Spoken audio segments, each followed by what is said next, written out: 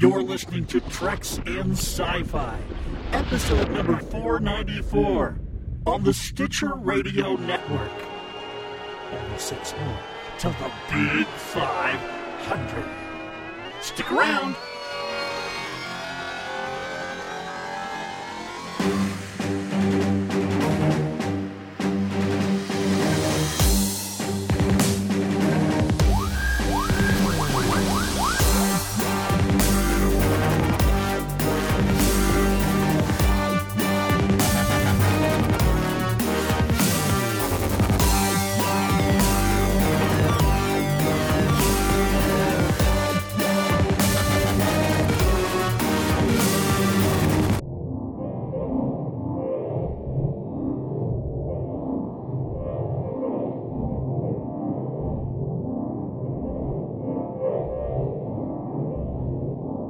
Welcome, everybody, to another exciting episode of Treks in Sci-Fi.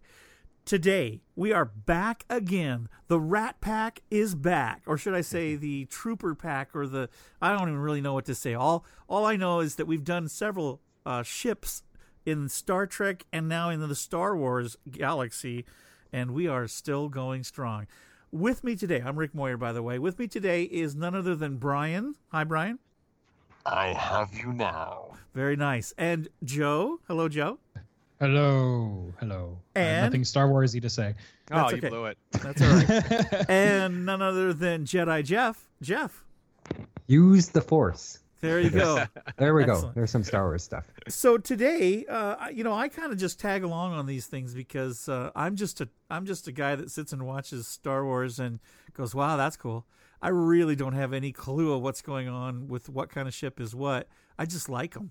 So I just kind of sit here and listen to you guys who are the experts talk about them. You guys build models and know all the details and all this jazz. So I'm just along for the ride. So I'm going to turn it over to you, Jeff, to start us out. We're going to be talking today. By the way, thank you, Rico, for letting us do this. But we're going to be talking today about some more ships in the Star Wars universe. In particular, Jeff, The Imperial Navy or the Empire, or however you want to view the bad guys, I guess. the bad guys. The bad guys ships. Dun, All right. dun, dun. I know. I want to put music in when we do that. Maybe I will. Yeah. So yeah, we're going to be talking about the most notable ships from the Empire. Like I say, we'll go through some TIE fighters, and then we'll go through some Star Destroyers, and then a couple other ships, I guess, as well. The Empire has quite a nice fleet of ships, a bit more maybe uniform than the Rebel Alliance, which It's a hodgepodge. yeah, I was gonna hodgepodge. say, not quite as much variety as in the Rebel fleet. Yeah. Well, Yes. Speaking of that, what do you guys think about with Star Wars 7 coming out, and the whole thing with Harrison Ford breaking his leg and all that? He took it literally when somebody said go break a leg. What did you guys think about seeing pictures of the Millennium Falcon? I can't even say it. Millennium Falcon. What's an aluminum Falcon? That's right. Was that I think I made cool that joke or last what? time. Was that cool Yeah, that or was. what? I actually was a little skeptical that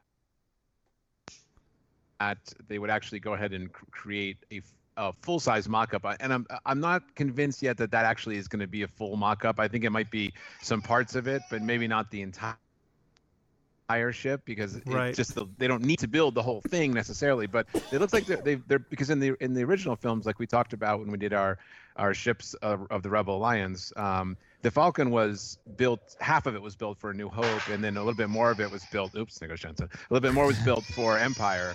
So Right. It's like I thought it was interesting that they might actually build the whole thing.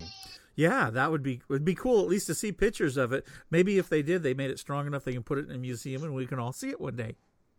That'd be really cool. Yeah, no, I thought it was interesting. I mean, the more we see from episode 7, the more it looks like, I don't know if it's JJ that's making this call or not, but they seem to be going a lot more kind of practical. Like they're building sets and they're building costumes, and they're, it's not just there doesn't seem. I mean, we won't know if there's going to be a lot of CGI or not. I'm sure there will be CGI, but Sure. they're definitely using less than I thought they would be. Sure. Maybe Yeah, to get a certain look to it or something.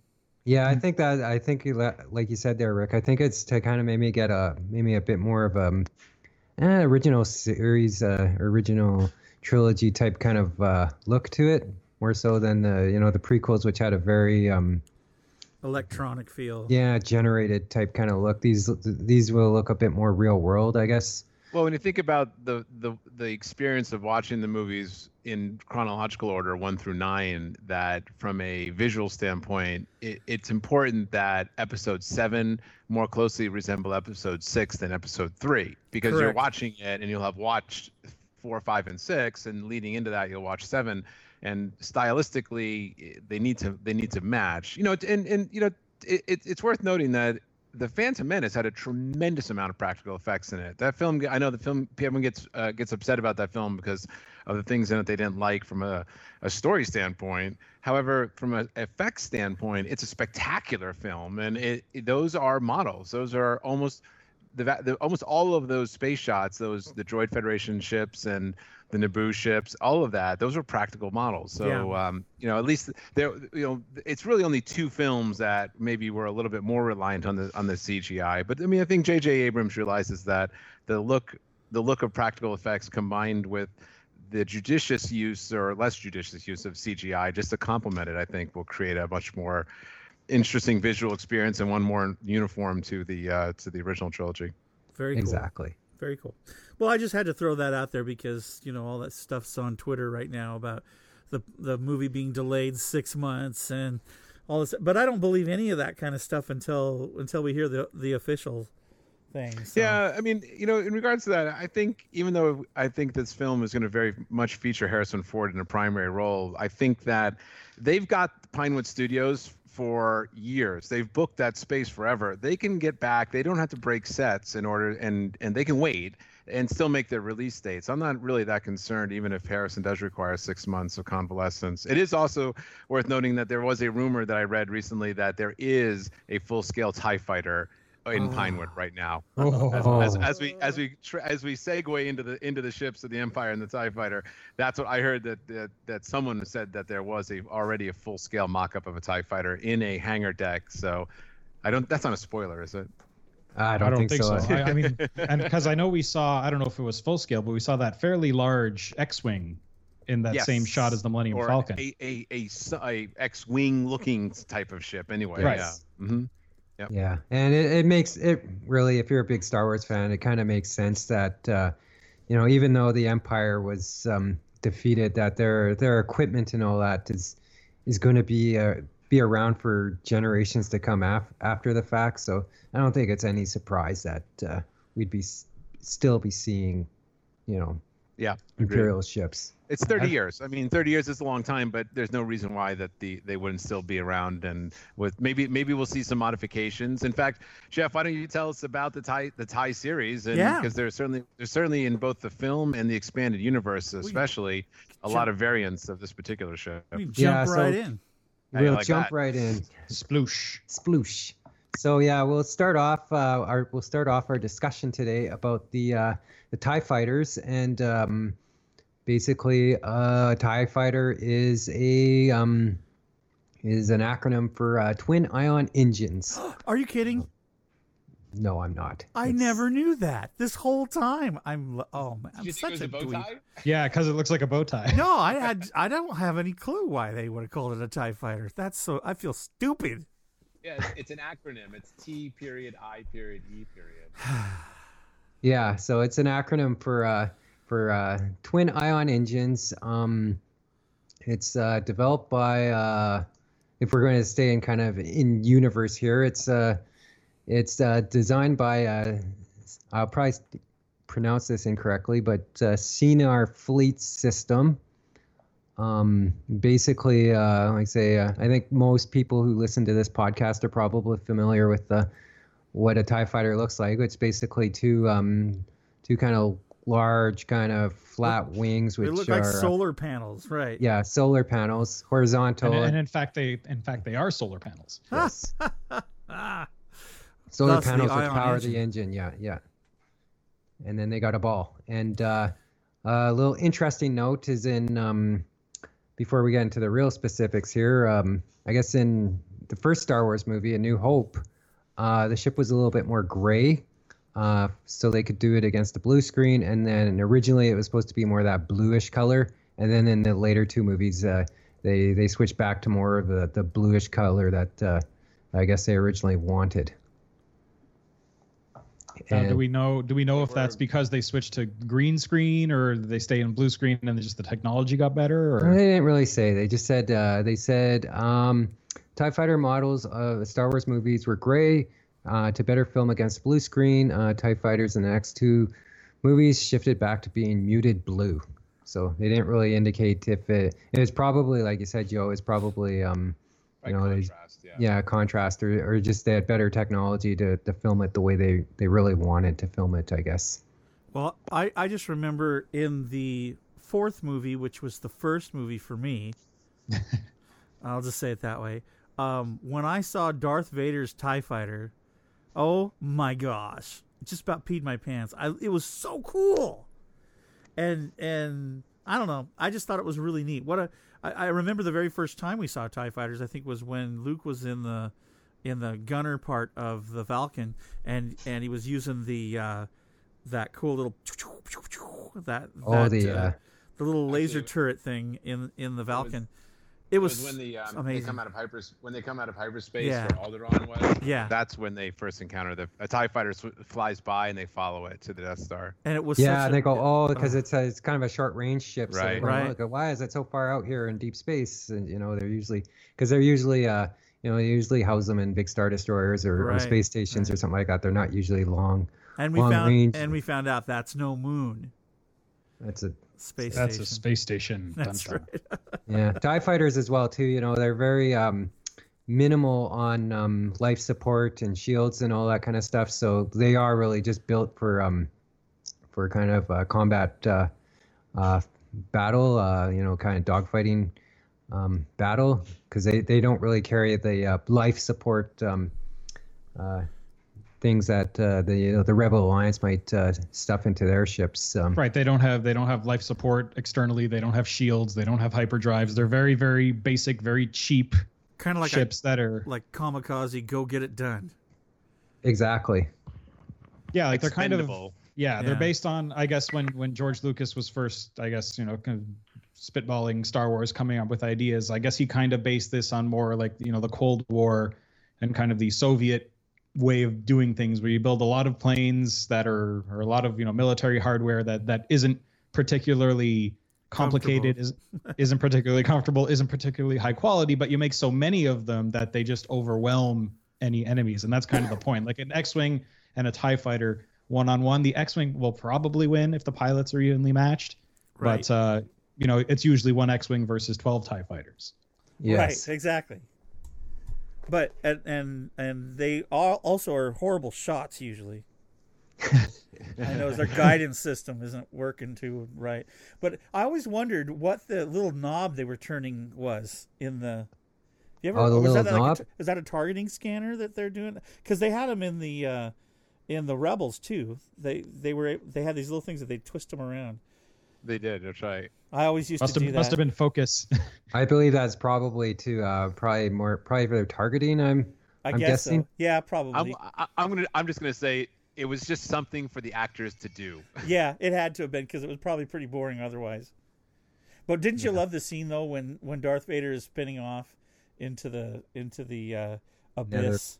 Yeah. With that TIE fighter going in circles? That was his personal. What was his personal ship called? There was a name, wasn't there? He had the X1? TIE Advanced X1. That's pretty cool. That's a cool I guess we ship. should start off with just talking about the Plain Jane. Sure. Sorry. Plain Jane TIE Fighter. The TIE/LN. The TIE/LN, which is basically our bread and butter type kind of TIE fighter that we all know and love. Little ball, big hexagonal wings. Yes, and it is based off the technical specifications here. It's 6.4 meters in size. It's got a megalight speed of 100 megalights. Atmosphere speed is 1,200 kilometers. We've got twin ion engines as we were discussing. It's not very big, is it? No, it's probably just big enough for one guy to sit in. Yeah, hold a stormtrooper. Yeah. The solar panels are tall, so it would look tall if you were, if you look at a model of a TIE fighter that's in scale with an X-wing model, it looks big because of the solar panels. Exactly. Right. Yeah. What else? It says shielding. It doesn't got any shielding. Titanium alloy hull. So, guys, basically, it's just kind of hoping that that it can withstand a bit of fire on it based on the hull. But like say we discussed, basically, you better get your shots off in your TIE fighter, or you're not coming back. So. Right, because I actually remember from the X-wing game that we all know and love, destroying a TIE fighter if you were flying an X-wing or something. I think it took something to the effect of 2.5 laser shots. Yeah. So basically, if you had all 4 of your X-wings guns lasers shooting, and you caught a TIE fighter with all of them, it was done. That's true. Exactly. That's true. I like shooting them. That was fun in Rebel Assault. Yes. Yeah, which Joe just did a podcast on. It's too bad I didn't get to send in a comic because I love that one. Well, you can always send in one later. Okay, all right. Feel free. Okay. I guess a few other things. Crew is one pilot, one astromech droid apparently, and then, well, no, actually I'm wrong about that. That's for the modified Rebel Alliance one. It's just a pilot and no passengers. And and what else do we want to say here about this armament? Is we've got 2 laser cannons, and that was it. And I guess apparently they could mount a small amount of missiles on it if they needed to, but the standard loadout was just the 2. I guess you call them chin-mounted laser cannons. They're right under the traditional round cockpit. Yeah. So any I guess what are you guys' thoughts on our plain Jane run-of-the-mill TIE fighter? Well, I mean, I think we have to give some props to Joe Johnston and his team for developing it and creating it and making the model. I mean, if you look at books like The Making of Star Wars, you can see some of the early prototypes, and they kind of always had this look. I think Lucas had in his notes sort of drew this kind of this design, and Joe Johnston ran with it and helped make the model, because TIE fighters were not a Ralph McQuarrie creation. They were definitely a George Lucas, Joe Johnston creation. And interesting. I mean, visually, they're it's a different kind of look, and it's I'm sure that they intended for the solar panels to to play a big part in how they were powered, and so it's a very cool design. I remember as a kid, when the movie first came out, and I was 9 years old trying to buy the toys. I liked the TIE fighter. I thought it was really, really neat. It was very distinctive and kind of visually just a neat looking ship. Plus it's such a contrast to the other ships. It was definitely, you knew bad guys and good guys just like that. Yeah, it was very, very easy to tell them apart. I mean, it wasn't like watching Buck Rogers in the 25th century where you're like, now the hatchet fight, okay, are those the bad guys or who? Yeah, what's going on there? But it's kind of cool. Okay, I guess we'll move on to the next TIE fighter, the one that Rick has been talking a bit about, Darth Vader's TIE fighter, which is the TIE Advanced X1. And this one is a bit different in that it's more of a prototype kind of starfighter. That's why we didn't really see much of it anymore in the movies after A New Hope. It's a slightly better than the standard TIE fighter. This one is slightly faster. It's 105 megalights speed, but atmosphere speed still seems to be the same, 1200. 9.2 meters, so it is a little bigger. Was it bigger? It's a bit bigger. Yeah.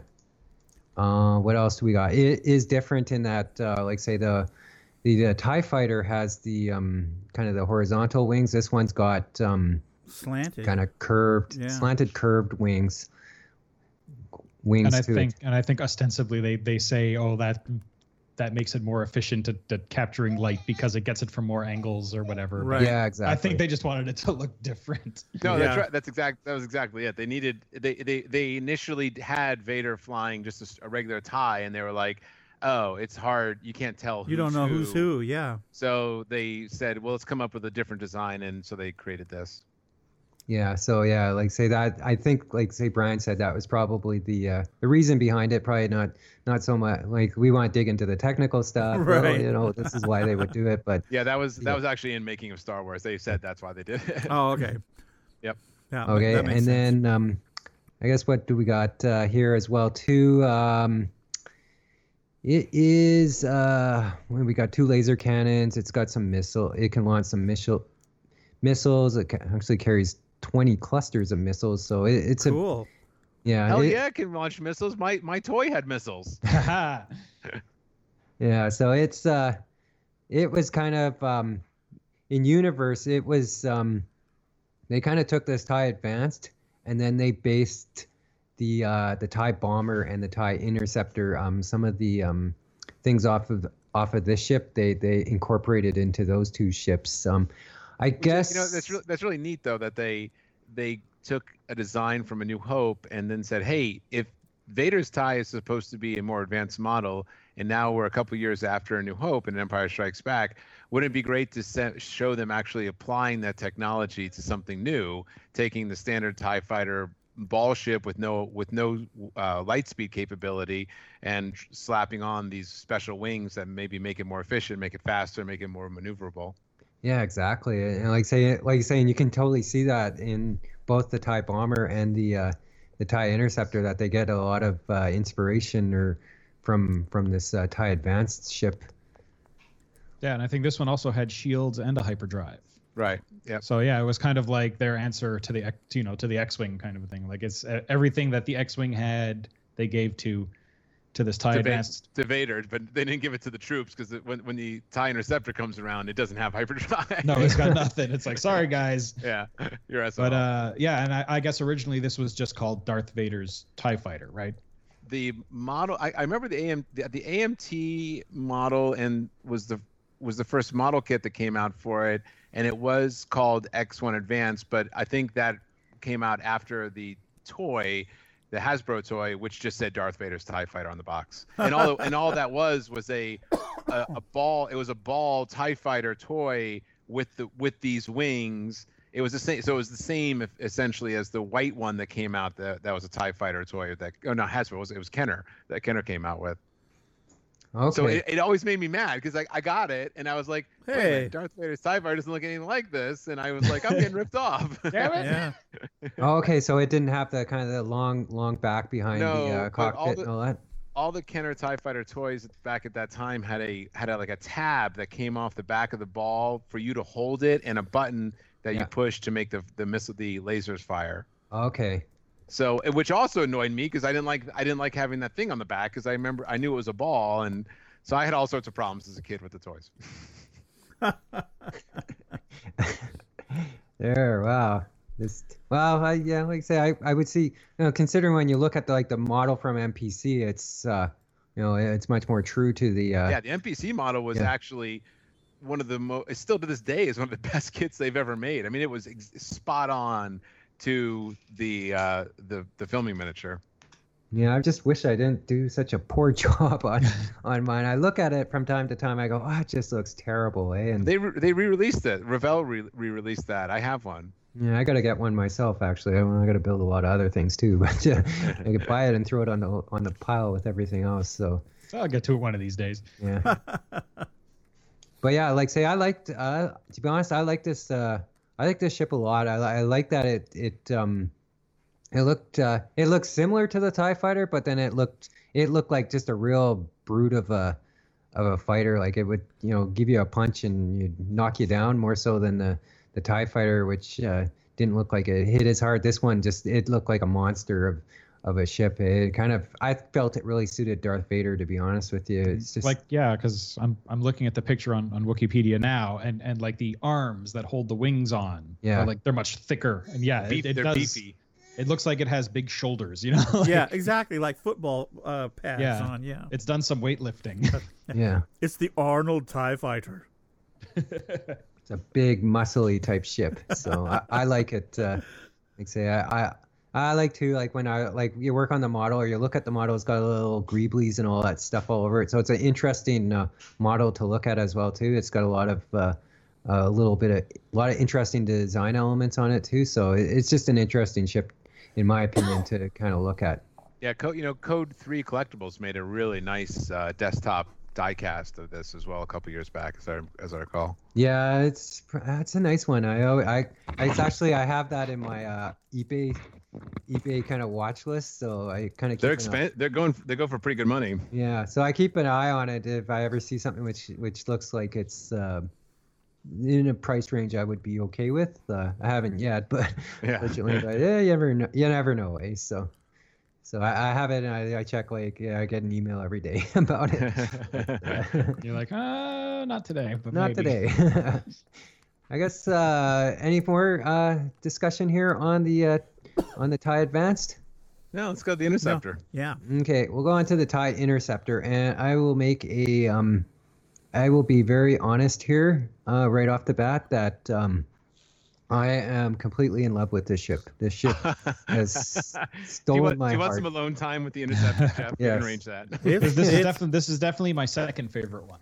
Yeah, this is my favorite ship, and probably the reason why it's my favorite ship is because I have such fond memories of the X-Wing games and the TIE Fighter games, and I just love this ship. I loved when I played X-Wing. I loved playing against that ship because it really pushed your skills up trying to catch it.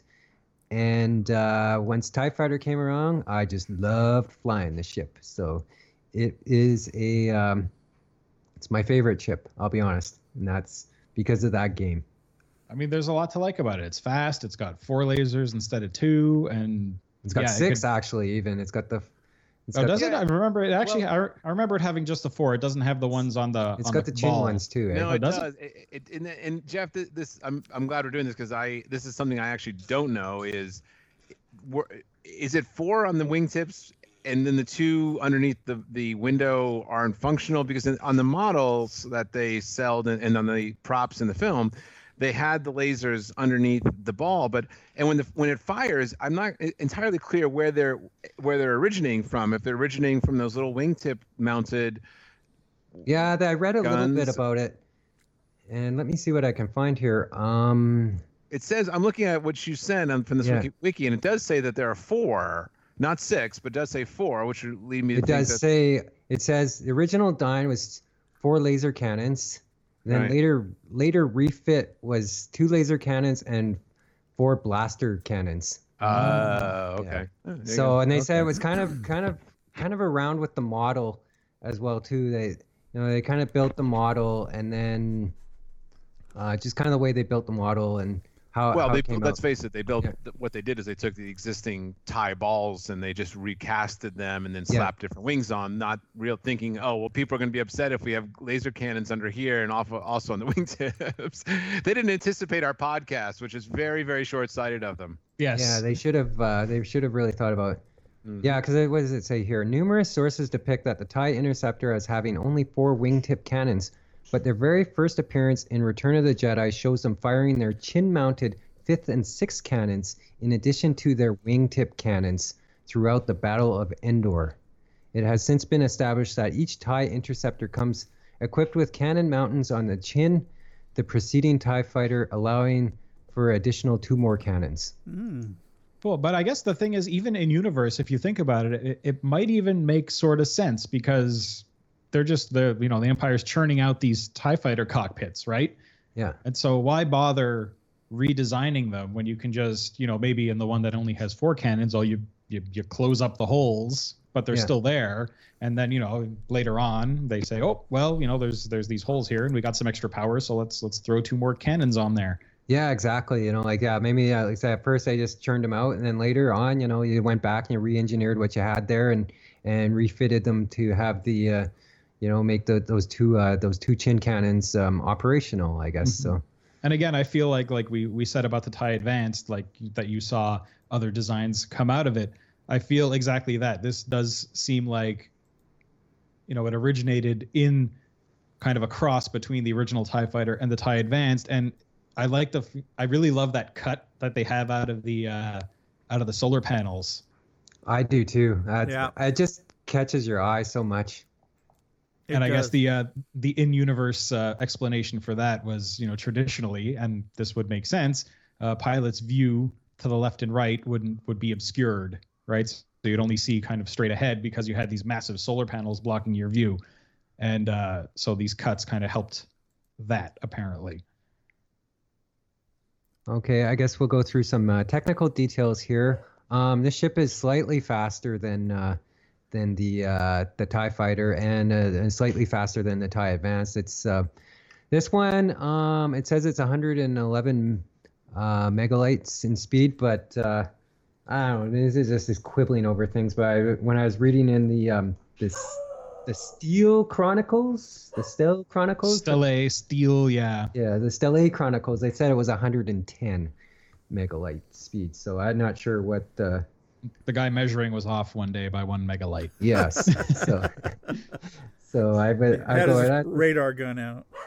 Yeah. So it's not I guess at the point in the movies it's the fastest TIE Fighter, but it's not quite as fast as the A-Wing. No. Which I think was 120. Yeah, I think the A-Wing was just slightly faster. This one is 9.6 meters in length, so it's a long ship like the TIE Advanced is. Its atmosphere is just a touch faster at 1,250 kilometers, so it's just a touch faster. Again, we talked about the armaments on them already. Again, you're not getting really much protection here. There isn't any.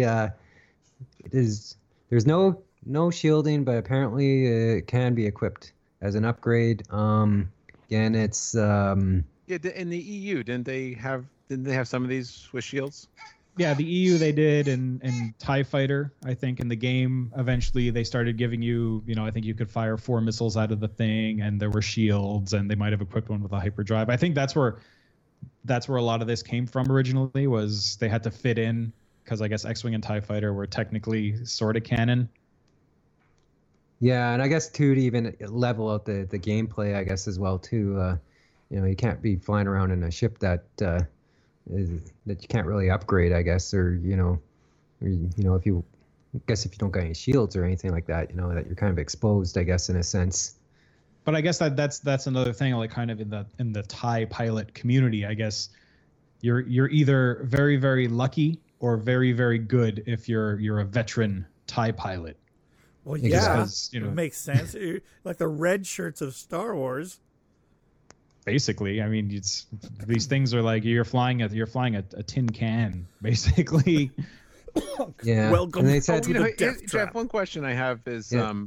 you may have mentioned this in talking about the TIE Fighter initially just now, when I was having to deal with the baby, but do TIE Fighters not have a breathable internal atmosphere, and that's why the pilots wear the outfits that they do? Or do they have atmosphere inside, and that's just what they wear? I always, as a kid, I always assumed, once I learned that TIE Fighters were fast, maneuverable, but undefended, sort of, cannon fodder type ships, then they probably wouldn't even have an atmosphere inside. They would just have the pilots sitting in suits that provided them with life support. But yeah, I guess they have limited life support, so I'm guessing that's probably why they wear the helmets and all that. I'm not sure if it's totally devoid of an atmosphere or something like that. I'm guessing it probably if they did have one, it'd be very minimal, I guess. Maybe just like a pressure thing, but no, my understanding is actually they've got nothing, and that's why all the pilots. I was right about that. That's what it was. Okay, and that's why Vader could fly it, in his suit, because there was his own atmosphere was in there. But yeah, you couldn't just jump into a TIE Fighter, with your T-shirt on and fly it around. Maybe in the atmosphere you could, but even then, I think you might have trouble, because just like a plane over 10,000 feet, you'd pass out. Right. Okay. Cool. Any other talk about the TIE Interceptor? Bomb me, baby. Bomb you? Ryan wants to be bombed. Well, let's go. So we're moving on to the TIE Bomber, and I think notably we all remember the TIE bombers from trying to bomb out the Millennium Falcon when it was hiding away on the asteroid field in Empire Strikes Back. Yeah. Was that the only time we see them? Apparently they show up briefly in Return of the Jedi as well. The Battle of Endor. Yeah. Okay. But reason why we don't see a lot of them is because they are slow ships. So apparently they're called the I can't remember what the sitting ducks is what they're known as by enemy pilots say. So what else? What did they call them as well too? There was something else someone said which is interesting. Like dupes or something. Yeah, dupes, and then because that's the other thing we didn't mention. Regular TIEs. I think this comes, if we want to talk EU, this comes mostly from the X-Wing series, which I really, really love. The TIE fighters themselves are called eyeballs by Rebel pilots, and the interceptors are called squints because, their wings are squinting a little bit. Oh, that's funny. This is the Legend series definitions, Yes. Joe. Thank you. That is correct. So no longer canon. Legend, yes. Make sure you actually, even when I was looking at some of the information on this site, that actually some of them are broken down between canon and legend. Because I went to one page and it's just like, that's weird. I have two tabs, one for canon, one for legend. So that's the Wikipedia admins have been busy. Yeah, they haven't gotten to the TIE fighters yet, though, eh? So, but when we hit the Star Destroyers, they actually have them broken down a bit there. But yeah, like say there's already some big discontinuity there in the movies in the EU. So, yes, very true. Yeah. So the thing with the TIE bombers is some technical specs here is they're slow. They're only 60 megalights, so they're almost like half the. They're about 40% slower than just your plain Jane, TIE fighter. And you don't enter these into a horse race. No, they're very they're basically a kind of, as they say, surface assault vehicles. So they're meant for a very specific task, and that is to bomb. I guess that's why they're called, from a technical perspective, a TIE/SA for surface assault. Yeah. Whereas the TIE Interceptor was the TIE/IN. Yes. So what else do we got here? They're 7.8 meters in length, so they're actually not as I guess lengthwise they're not as long as the Interceptor or the TIE Advance. So, but they do they come with kind of, they got the cockpit on one side, and then they've got their armament on the other side. And what do they have here for armament? They have a standard load of 8 missiles each. Can be modified to hold 10. A bomb bay. What else do we got here? They've got 2 laser cannons. Proton. I don't think anyone expects to dogfight in one of these things. No, laser cannons are kind of just there to make them feel good about themselves. Yeah, I guess. They don't want to have an inferiority complex in the handbag. Right. Yeah. I guess if you need them, you need them. But you're probably, if you have to resort to using them, you're probably in trouble. Your mission's failed. Yeah. What else do we got to talk here about the? It's got again, like the other ones, it's got a titanium alloy hull. Shielding, they got none. Hyperdrive, they've got none. They've got the twin ion engines. I guess thoughts now, on. Interestingly, this one here, I'm just looking at the page here, and it does seem to say that this one does have a life support system. Yeah, I think in the Now Legends books that the TIE bomber could also be retrofitted as a transport. Does that sound familiar to you guys? Yeah, you could put some passengers in the bomb bay. Yeah, you could put some guys. You could put some guys in the other side or something. They could fit it out. I just remember one of the books. I thought I read that. I guess I guess as well too. When they're dealing with because they've got that whole kind of extra cockpit or something like that. So they probably can engineer to put some life support in there. And then I guess too, if you're doing bombing runs, potentially maybe your mission is you're flying a further distance away. I guess maybe because they dropped the ships somewhere and then they have to fly in and do maybe they just can't load. Maybe they can't just fly up in the Star Destroyers and drop them and then takes away maybe a surprise attack or something like that. So maybe these things need to maybe travel a little bit further. I I guess I could probably read through a bit more of this information, might explain it a bit more, but it does make sense why they would have the life support there. Cool. So And I think also this one has a slightly better sensor system than the other TIE fighters, and I believe, unless I'm crazy, that's what's housed in that little thing that kind of hangs down underneath.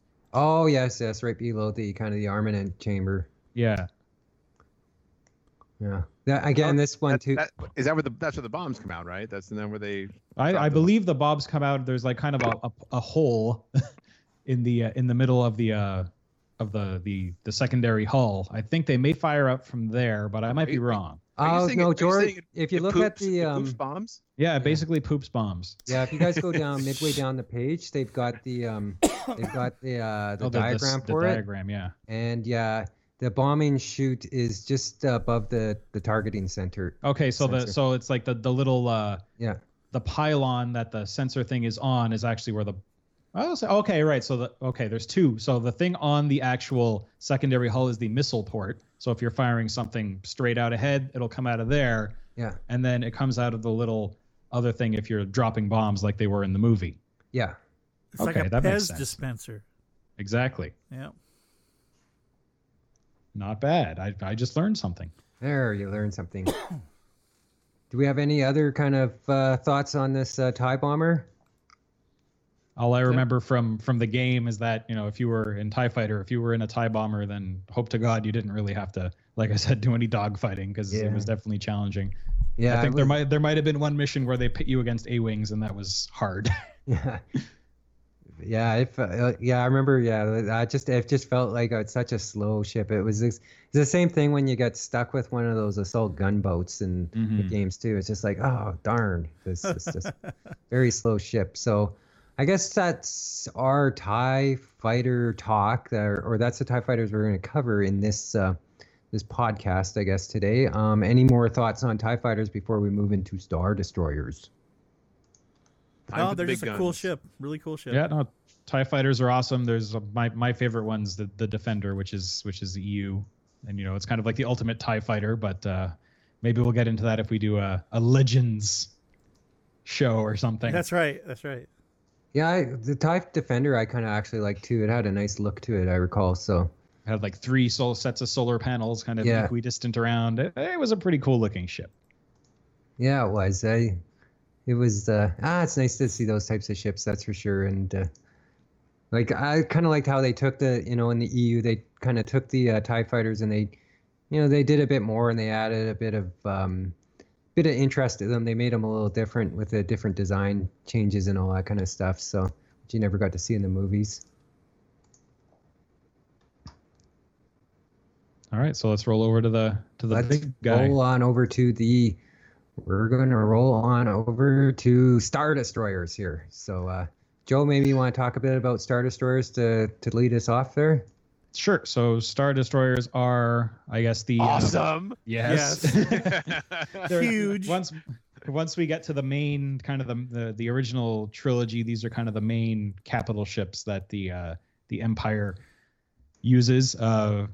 Apparently, they're referred to as medium-sized, but I always remember that first kind of the first scene of Episode 4 with this flying under, I guess it was, the Star Destroyer, and you're just like, wow, this is a massive ship. Oh yeah, I remember that. It just kept on going and going and going and and for what it's worth, that model of that Star Destroyer was actually just like 2 feet long. It was tiny, and they completely. I'll let Jeff discuss the different variants of the ship in universe. But as far as the film, the Star Destroyer we see in both the opening scene with the Rebel blockade runner and when Han is making his escape from Tatooine, and he's followed by 2, which is the same model, just shown twice. It's actually not only is it small, not only was it only a 2-foot model, but it actually is from a standpoint of detail was very different from the ships that appeared in Empire Strikes Back and Return of the Jedi. Very different. The most noticeable thing is on the conning tower. It has a standing upright radar kind of looking thing. It goes up, and if you look at ESP or Return of the Jedi, it's actually laying flat, and then they added a tremendous amount of additional detail to the Empire Strikes Back models that were also used in Jedi first, and they made them bigger. They made them in all different sizes for Empire, but there is definitely a visual. If you look at the model of the A New Hope Star Destroyer versus the other ones, very different. Yeah, I noticed when I was doing my research a bit that, like what Brian said, that there is some differences between them. And then I guess in universe they call them what the Imperial I class or Imperial 1 class and Imperial 2 class. So there is some differences between the two Star Destroyers, which is quite interesting. And they knew we'd be doing this podcast. Well, right. And you know why there were so many different types of them is because Apple bought them, and Steve you have to get a new one every year. That's right, new one every year, plus different sizes, and right. tailor make it to the audience. Props again to Joe Johnson. This was something he developed, I think, based on some doodles and sketches that George Lucas had provided him. In fact, if you read that comic that came out last year, that is based on George Lucas's very original treatment for Star Wars. I forgot what they called it, but it was basically the story that he originally wrote that eventually morphed into the Star Wars films we know. But Star Destroyers were actually one-man ships. Wow. Triangular in design, giant, but they were in space. Yeah, but they were just one-man ships, and in that comic, they show these little mini Star Destroyers with one person flying them. But that's what they were, and then by the time the film was created, they grew into these mile-long capital ships. Wow! I could see. Actually, I seem to recall. I remember years back, I had actually a Hasbro toy, which was kind of it was kind of a prototype kind of, and it was kind of a Star Destroyer type ship, but it was like just this kind of one pilot ship, which I remember they released it, and it's just like I bought it, and I was like, what's this? Like it doesn't really relate to anything, and never really. That's when they were just starting to come out with some of their kind of more EU type kind of ships. Then and it was just like, it was really weird. And it's kind of interesting to hear that story. That's probably where it was inspired from, these original kind of thoughts. Yeah, it's killing me that I can't remember the comic because I actually bought a couple of them and read them. But I know what you're talking about, but it just doesn't. Yeah, but those are shown in there, and I'd read that as well in the making of Star Wars, that that's where the idea came from, but you can actually see them sort of realized visually in that comic book. Very cool. I didn't know that either. I'm learning so much. So I guess I was reading a little bit about this, and I guess the general thought is that a Star Destroyer is about a kilometer long, I guess. It's 1,600 meters. Yeah. So 1.6 kilometers, is that a mile? I think that's a mile. That is a little bit over a mile. So, excuse me, that's a little under. It's 0.9. That's 0.98, 0.99 miles. Yeah, but I always call it a mile. Yep. Effectively, yeah, it's a mile. Yes. Mm-hmm. That's a long ship. Wow, it's nothing compared to the Super Star Destroyer, which completely dwarfs it. But we'll get to that in a couple of minutes here. And I guess you can kind of see. I kind of feel like these ships were a bit based on kind of current day Navy ships, like Brian was saying, they had the kind of a conning tower like an aircraft carrier would have, and in a way it kind of looks a little bit like a boat. Yeah, I think so. But yeah, it does. Like you say, Joe, it really does have that kind of that battleship type kind of feel to it. That you got kind of a big long ship, and then you got your bridge, which kind of like you say, you got the conning tower or whatever, which kind of. I got a problem with it though. I mean, come on, who puts the most important people and the bridge and everything right up on top to where the enemy can shoot it off? Star Trek. Yeah, you're right. But Star Trek isn't supposed to be. They're not supposed to be military. This is a military ship. Hide the sucker down inside somewhere that like has a button that they can eject it or something. I don't know. It's just and not only that, but as we saw in Return of the Jedi, those two domes on either side of that tower are actually in the movie they say the bridge deflector shields, but I know in the games at least those are the deflector shield generators. Right, so if you blow those up, then the shields are down. Yeah. So and actually the communications array is that little scaffolding thing in between those two things. So yeah, not only is the bridge the most vulnerable spot on the entire ship, the shield generators are sitting on top of it. Along with the communication center. It's wonderful. Yeah, and the communications are right in the middle. Yeah. What brilliant guy designed that? I guess I don't know. Someone took I don't know, just need to get that job done, eh? And they only had so much budget, and I guess so. That's funny. You know, like, oh, we're near the end of our project here in our budget, so these are where these things go. That's right.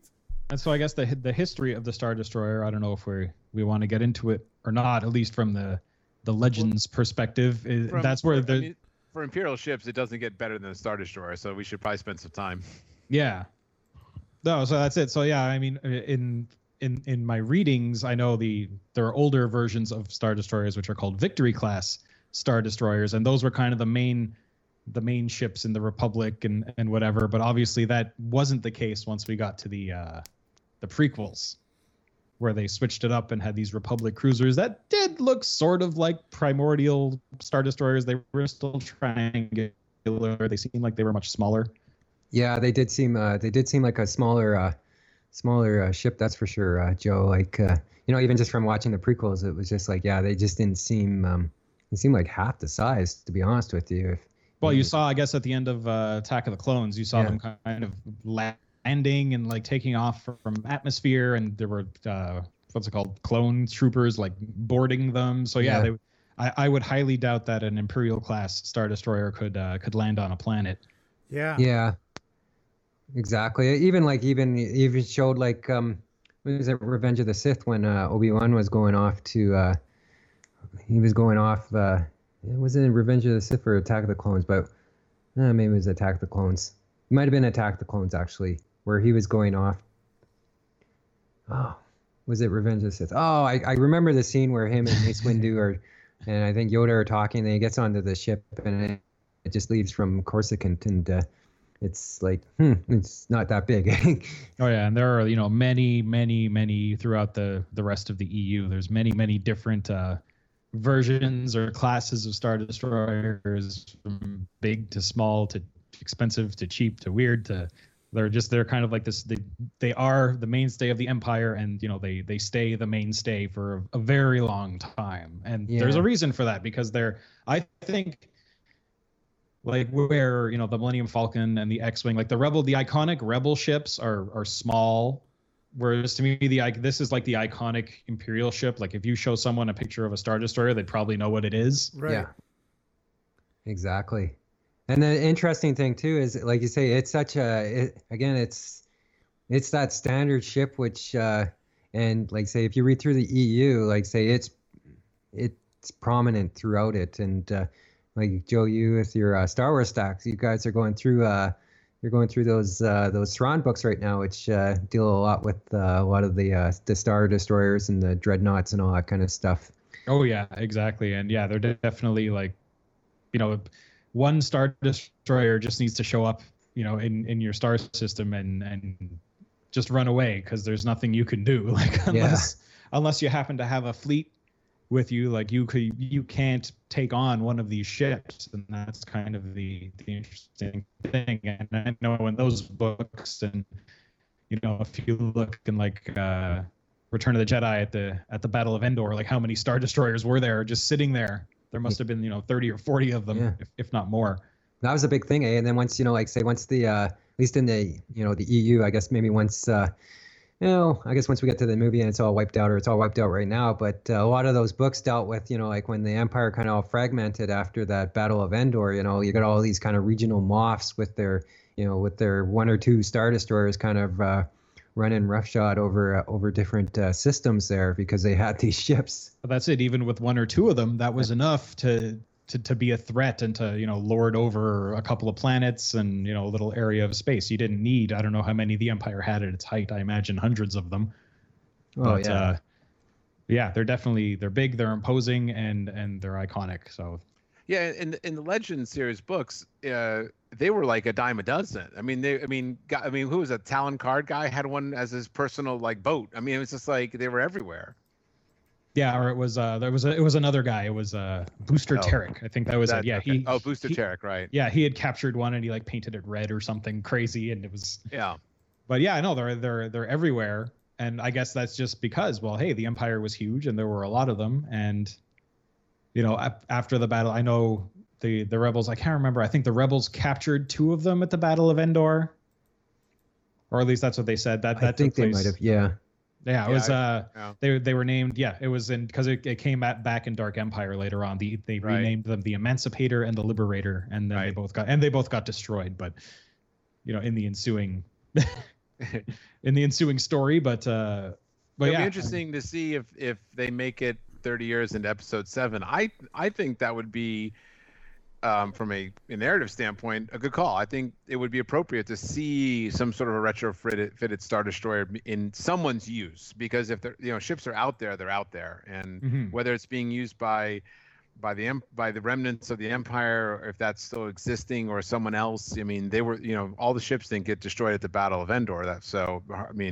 Clearly they must still be around. You would have to think so too. Like say, because even after the Battle of Endor, even like the Republic or whatever, depending on how this thing goes out, you don't have a lot of money, so you're gonna have to repurpose ships, and if those ships are around, it's cheaper to actually refit those than to actually go in and design and build new ships. So it wouldn't surprise me, like our discussion earlier, that with the TIE fighter, that these ships kind of crop up in these new movies. Yep, that would be cool. Guess we'll go on to the big mamma jamma called the Super Star Destroyer. The most mispronounced name of any ship in the Star Wars universe. So you can say it, Brian, because I will mess it up. Well, for years, I assumed it was Executor. That's what I always thought too. I assumed that this was the Executor because my Wonder Bread trading card said it was, and my Tops trading card said it was, and my little book, and I'm reading that word and I'm thinking Executor. Yeah, if Darth Vader's gonna have a Star Destroyer, it's gonna be called the Executor. And instead it's the Executor. And I'm like, it's some guy in a tie. Yeah, that's funny. I'm like, wait, what? I'm here to execute your will. and yet that is literally how it's supposed to be pronounced. And I think I'm like, why? And apparently, okay, I'll go back to my Rinsler books. So in the making of Empire Strikes Back, Rinsler said that George felt that the name Executor was a little rough. He thought the connotation was too much, and so it became Executor. And Han shooting first and Executor. That's the way it should have been. That's the way it should have been. Because if you look at this thing, you look at the picture of it, and it just looks like either a dagger or an arrowhead, or like it looks like a weapon. It's totally badass. Yeah. So it's a strange decision, but that's what they say. And the other huge controversy about this ship, besides its name, is how long is it? Because in the film, because of limitations of special effects and matte paintings and matte shots and superimposing the models of the Star Destroyers with that ship, it can look anywhere from 10 times as long as a regular Star Destroyer to 20 times as long as a Star Destroyer. None of it there's no sense. There's a shot in Empire Strikes Back of a Star Destroyer beneath the engines of the Executor, and it's tiny, and the Executor is huge, and yet when you look at the other shots, it's not nearly as big. I always assume that the conning tower on the Executor is the same size as the conning tower on a regular Star Destroyer, and then scale it up. And it comes out. It always came out to about 10 miles. Yeah. Something like that. Or I remember reading. Yeah. Well, there's a whole whack of them there. I think there's a list of about 100, or not 100, but like 1, 2, 3, 4, 5, 6, 7, 8, 9. There's 10 different lengths on this page. No one ever agreed on it. It's just like everyone was always like, well, it's supposed to be this big or that big. But actually, I'll post this in the show notes, but there's actually on the Star Wars site, they actually have Pablo Hidalgo actually wrote an article regarding executor measurements. So if a person's so inclined to read through it, and maybe they can maybe help justify kind of their thoughts on it. Like say, I guess based off of Wikipedia, they're calling it 19,000 feet, I believe, or meters, 19,000 meters. Yeah. Wow, 20 kilometers long. That's crazy. Yeah. So 20. All right. So 20K is 12 and a half miles. So 12 and a half miles. So 12 Imperial Star Destroyers lined 12 up. Star Destroyers. Yeah, like I always said, I thought it looked like 10. I could roll with 12, though. That makes sense too. Yeah, so it's big, it's massive. It's slow though. It's only 40 megalights, but and apparently it's incredibly easy to take out. Yeah, because you just got to blow up those two little balls on top and then smash an A-wing out of into control. it. One A-wing out of control, and you're flying into the Death Star. Yeah, and then it just dips and right into the Death Star, eh? Yeah, what talk about? Actually, probably the single worst special effect in Return of the Jedi is that shot. Yeah, there's like you could tell there's like a little like flame cannon under it that goes. It's awful, and the Death Star is shown to be so big that it doesn't even curve. I mean, it's like the Star Destroyer is crashing into a flat horizon, which doesn't make any sense. It's if it's 12 miles long, the Death Star is going to be curving away. I mean, everything about the shot is bad. Yeah, because like the Death Star is a huge space station, but like say when it crashes into it, just the ship looks like it's just puny. So yeah. What else do we got here about this? I love the blue. I love the fact that they lit it, and because the model had a bluish tint, but they really blued it up to really make it stand out, and I think it's very, very cool looking. Yes, I agree. Yeah, and I guess for all Star Destroyers, obviously we didn't really talk much about weapons. They have all kinds of, turbo lasers and ion cannons and missile launchers and tractor beam projectors. And I can't remember. I think a regular Star Destroyer carries something like, is it 3 squadrons of TIEs or something like that? Yeah, I believe so. I think it's... Or 2 of fighters, 1 of interceptors, and 1 of bombers. A regular one carries, is it 72 TIE fighters? Okay. And then... according to Wikipedia, and this one here, what was it? It was, what is it? 144, so double the amount of TIE fighters. And you got to imagine, what's the crew complement on one of these things? Like, when one of these goes, a whole lot of people die. Well, support crew, they say, is a crew of 279,000 people. Jeez. 1,500 gunners. Minimum crew is 50,000, so that's just to keep the lights on. Yeah, holy smokes, that's a big ship. And that's a lot of people serving the Empire there. Wow, that's a lot of people. Yeah, throw some clones in there. Yeah, like Rick says, throw some clones and some good astromech droids to take care of. And a lot of those little mouse droids to sweep the floor and whatever it is they do. Whatever it is they do. I was just going to say, yeah. The little ones that roll around on the floor all the time. All right. So what's our next one? I guess we're going out of, I think we've talked about Star Destroyers. Does anyone else have anything left to add to Star Destroyers here? Just so you know, we have about 5 minutes left, so... Hit the gas, Jeff. Hit the gas. We're going to the Imperial Shuttle. All right. So that's our next discussion here is the... I love this one so much. Yeah, I love this shuttle too. The Imperial Shuttle, they call it the Lambda class shuttle, which is the... what we know of often, actually, for the longest time, I referred to it as the Tidarium shuttle because that's kind of what they called the models and the toy and all that kind of stuff was always the Tidarium shuttle because that was the one that they got from the that's the one that they many Bothans died or whatever, I don't know, but right. They got that shuttle and they flew casual and got to end it. So I love this ship too. Actually, I really like this ship. I like the whole concept that the wings kind of fold down and it's such an elegant looking type kind of ship. Yeah. Like say it I know. First time I saw it, really caught my eye. I go, wow, that's just a really nice, kind of elegant looking type ship. And they can be actually quite heavily armed. I think they can have something to the effect of 4 forward-facing cannons and 2 rear-facing cannons. And are they fast? Let me see. I'm trying to look at the specs on them. They're not super fast. They're slower than a TIE bomber by a little. They're 50 megalights. Yeah, but they're a shuttle, of course. I mean, yeah. I mean, they're not. You don't take one out to go shoot at rebels. Yeah.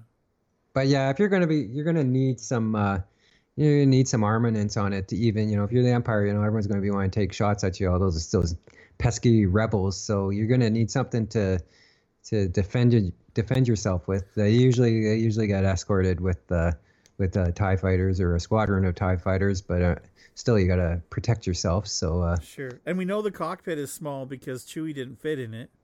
Yeah, well, they didn't have Wookiees in mind when they designed her. No. What were they thinking? That's funny. But yeah, no, these are cool ships, and yeah, we see. Do they appear? I guess they only appear in Empire and Jedi. We don't see them in the first movie, do we? Yeah. No. Yeah, I thought we did. Not in. Oh no, you know what we see in the special edition, Rick. Yeah. There is a ship that lifts off from Mos Eisley, and that wasn't in the original. That was not in the original film. That was added in, and it was an imperial shuttle that, in fact, that's what they also, I think, the troopers used to land to search for the droids. So there was, you see a ship that's similar, but that was not initially in the the film. Right. Yep. Mm-hmm. Was it in the original Empire Strikes Back, or were those scenes just added in after? No, it was. Let's see, it was in. Empire. Oh wait a minute! No, it wasn't. No, it wasn't an Empire. Was it? No, it was not. Because I think they added those scenes of Vader kind of leaving the ship, and if they added the line, prepare my shuttle and return to my ship or whatever. Right. That was actually added dialogue to the special editions, and then they added that special effect of showing the shuttle. So that's right. When one of you just said it was in both movies, I was like, I couldn't remember if it was, but no, it was only initially in Return of the Jedi. Mm-hmm. And they used the hell out of it in Return of the Jedi. Yeah. Yeah. Oh yeah. No, it got a lot of time in that. Landing on the platform and And I love I love that effect. That it was always when the ramp would come down and whatever that gas stuff would come. Yeah. You never wanted to open because there's always someone who was upset walking out of it. Yeah, either Vader or the Emperor. It's like, Dad's home. Yeah. Well, yes, I know, like in kind of Legends time and X-Wing and all that stuff, they were used as kind of like cargo ships and just regular. And I guess you saw with the Tidarium, right? They were just delivering cargo. But when we really saw them in the movie, they were always kind of like these private jet type things, right? It was always carrying someone important, not very many people on it. And so, yeah, when it showed up, it was never a good sign because it meant someone important was showing up. Well, my very favorite part of that whole ship was the fact that the wings moved like that, especially when it came to land. It was just, I don't know. I like that about the Klingon ship too. The bird of prey that can move its wings and stuff. Change its wings depending on what it's meant to do. Yeah, I've always liked the ship. Even Voyager can do that, I think. In Star Trek. But I just love it when a ship, the wings can move up and down, and they have a reason for it. So I thought that was pretty cool.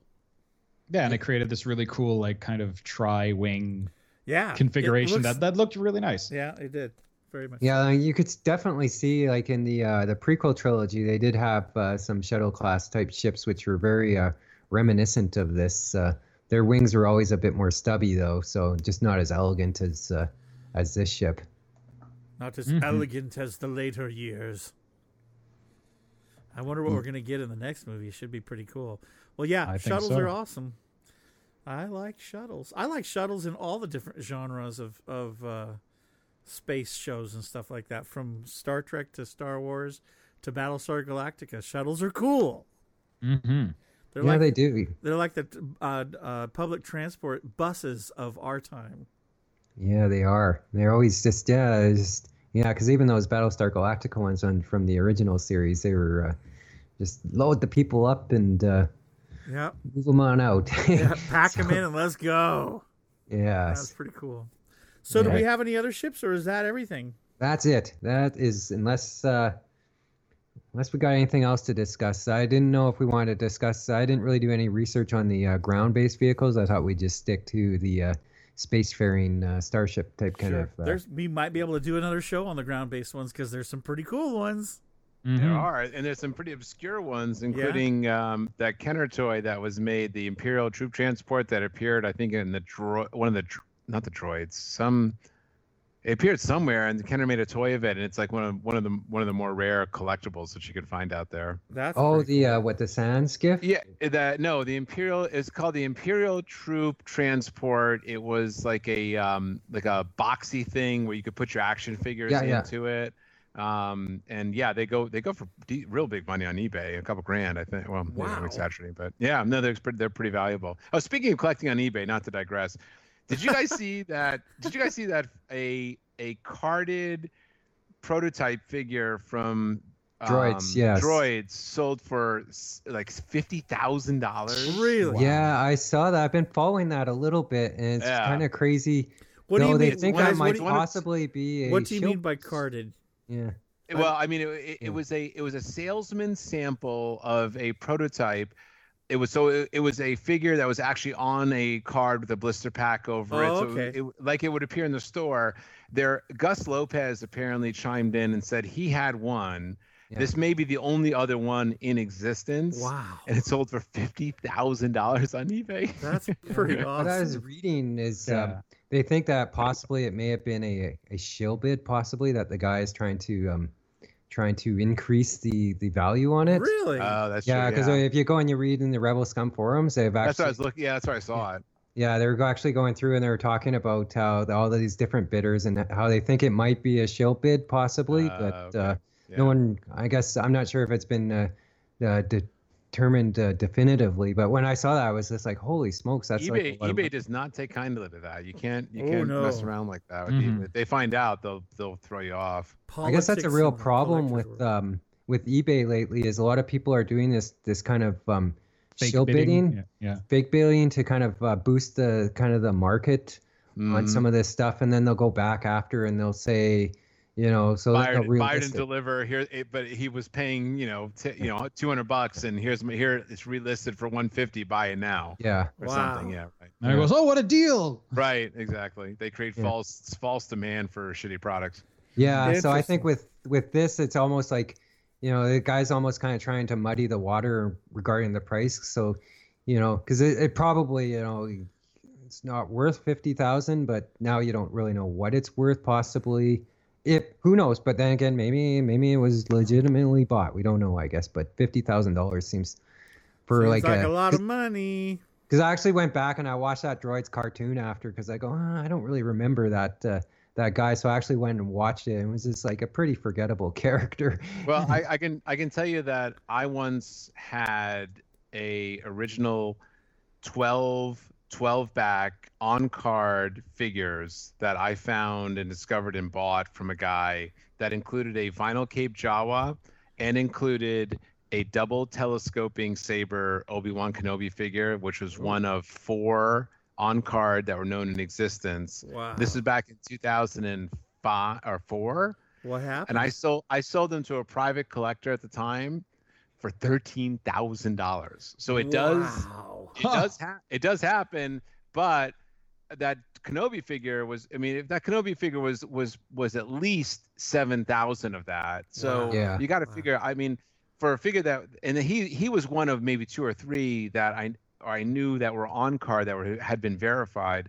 But I think the thing with this is it was a salesman sample, and so it may have commanded more. But I agree, Jeff. I think that price seemed a little too much. Yeah, considering it wasn't it's not like an iconic character. It's really just it's from Droids. I mean, it's a weird figure from Droids. I don't know, those pictures too. It looked like there was some serious problem happening with that figure too. It looked like, I'm not sure if it was just a bubble is kind of fogged or whatever, but I read some comment or someone thought it looked like it was pitting or something like that. That's actually something with that figure actually within that bubble is actually kind of degrading, possibly. You know what? Causing the bubble to fade. It's just if you go and you look at that picture on Rebel Scum, it's just like, oh man, I think I'd want a few more pictures of that make sure that figure wasn't like kind of disintegrating or something like that. Hey, you know what we should do, guys? Now that we've sort of gone through the ships, we should do a collecting cast. We should do a cast on Star Wars collecting over the years and stuff that we've had and stuff like the story. I can tell you more about that story about the figures that I found, that, you know, a complete set of the original figures on cards. Oh my gosh. With some, you know, I mean, it'd be fun to hear about our collecting experiences and stuff that we've discovered over the years. Yeah, well, we should do that one. Well, we should plan one of those. Yeah, I think Rico would probably went in on that one too. I would imagine he would be here on the call. And God knows a lot of Treks and Sci-Fi listeners have interesting collections. So I knew Rico back then on the Replica Prop Forum. I don't know if he saw my thread, because I actually started a thread back in 2004 trying to figure out exactly what I had when I had these figures. I knew that they had value, and I knew the Vinyl Cape Jawa was valuable, but I was looking for people to help me determine some values, and I was directed to the guys that do the AFA grading and everything. And that was the guy who eventually found, who I sent them to, all 12 of them on card, and I thought I had a double telescoping saber, and he was able to verify it, grade them. And then I asked him, I was like, I'm going to go to eBay with this, or you can find me a buyer right now. And if the number looks right to me, you know, I'll take it. And that's what he ended up doing. So, wow. But Rico, I don't know if he remembers that, but he was definitely around at that time. And he and I were friends online. I think that would be a fascinating show. I'd love to hear that. Well, let's save it for that show. Good. Good. Yeah, there should be. That was a teaser, everyone, for I love it. For the collecting cast. Yeah. Well, thank you guys for joining us once again. We hope you enjoyed this podcast where we get to geek out, talk about the ships that we love. And you don't get to do that very often, especially nowadays. So it's kind of fun to talk about them. So thanks, guys, for being part of it. Absolutely. Thank you so much, Rico, for letting us take the opportunity to steal the show for an hour and change and talk about stuff that we love. And it's so much fun to talk to you guys about it. And I can't wait to do something else, and we'll come up with some new ideas, and we'll keep at it for sure. So thank you very much, guys. Very cool. Yeah, it was fun. It was a great time. Yeah. Tons and tons of fun. Cool. All right, guys. Have a good evening or morning or wherever this is when people are listening. Thanks, everybody, for joining us for Treks in Sci-Fi. You've been listening to Treks in Sci-Fi. For more information, contact Rico Dosty. TrekSM@gmail.com. And don't forget to listen each week for a new exciting episode of Treks in Sci-Fi.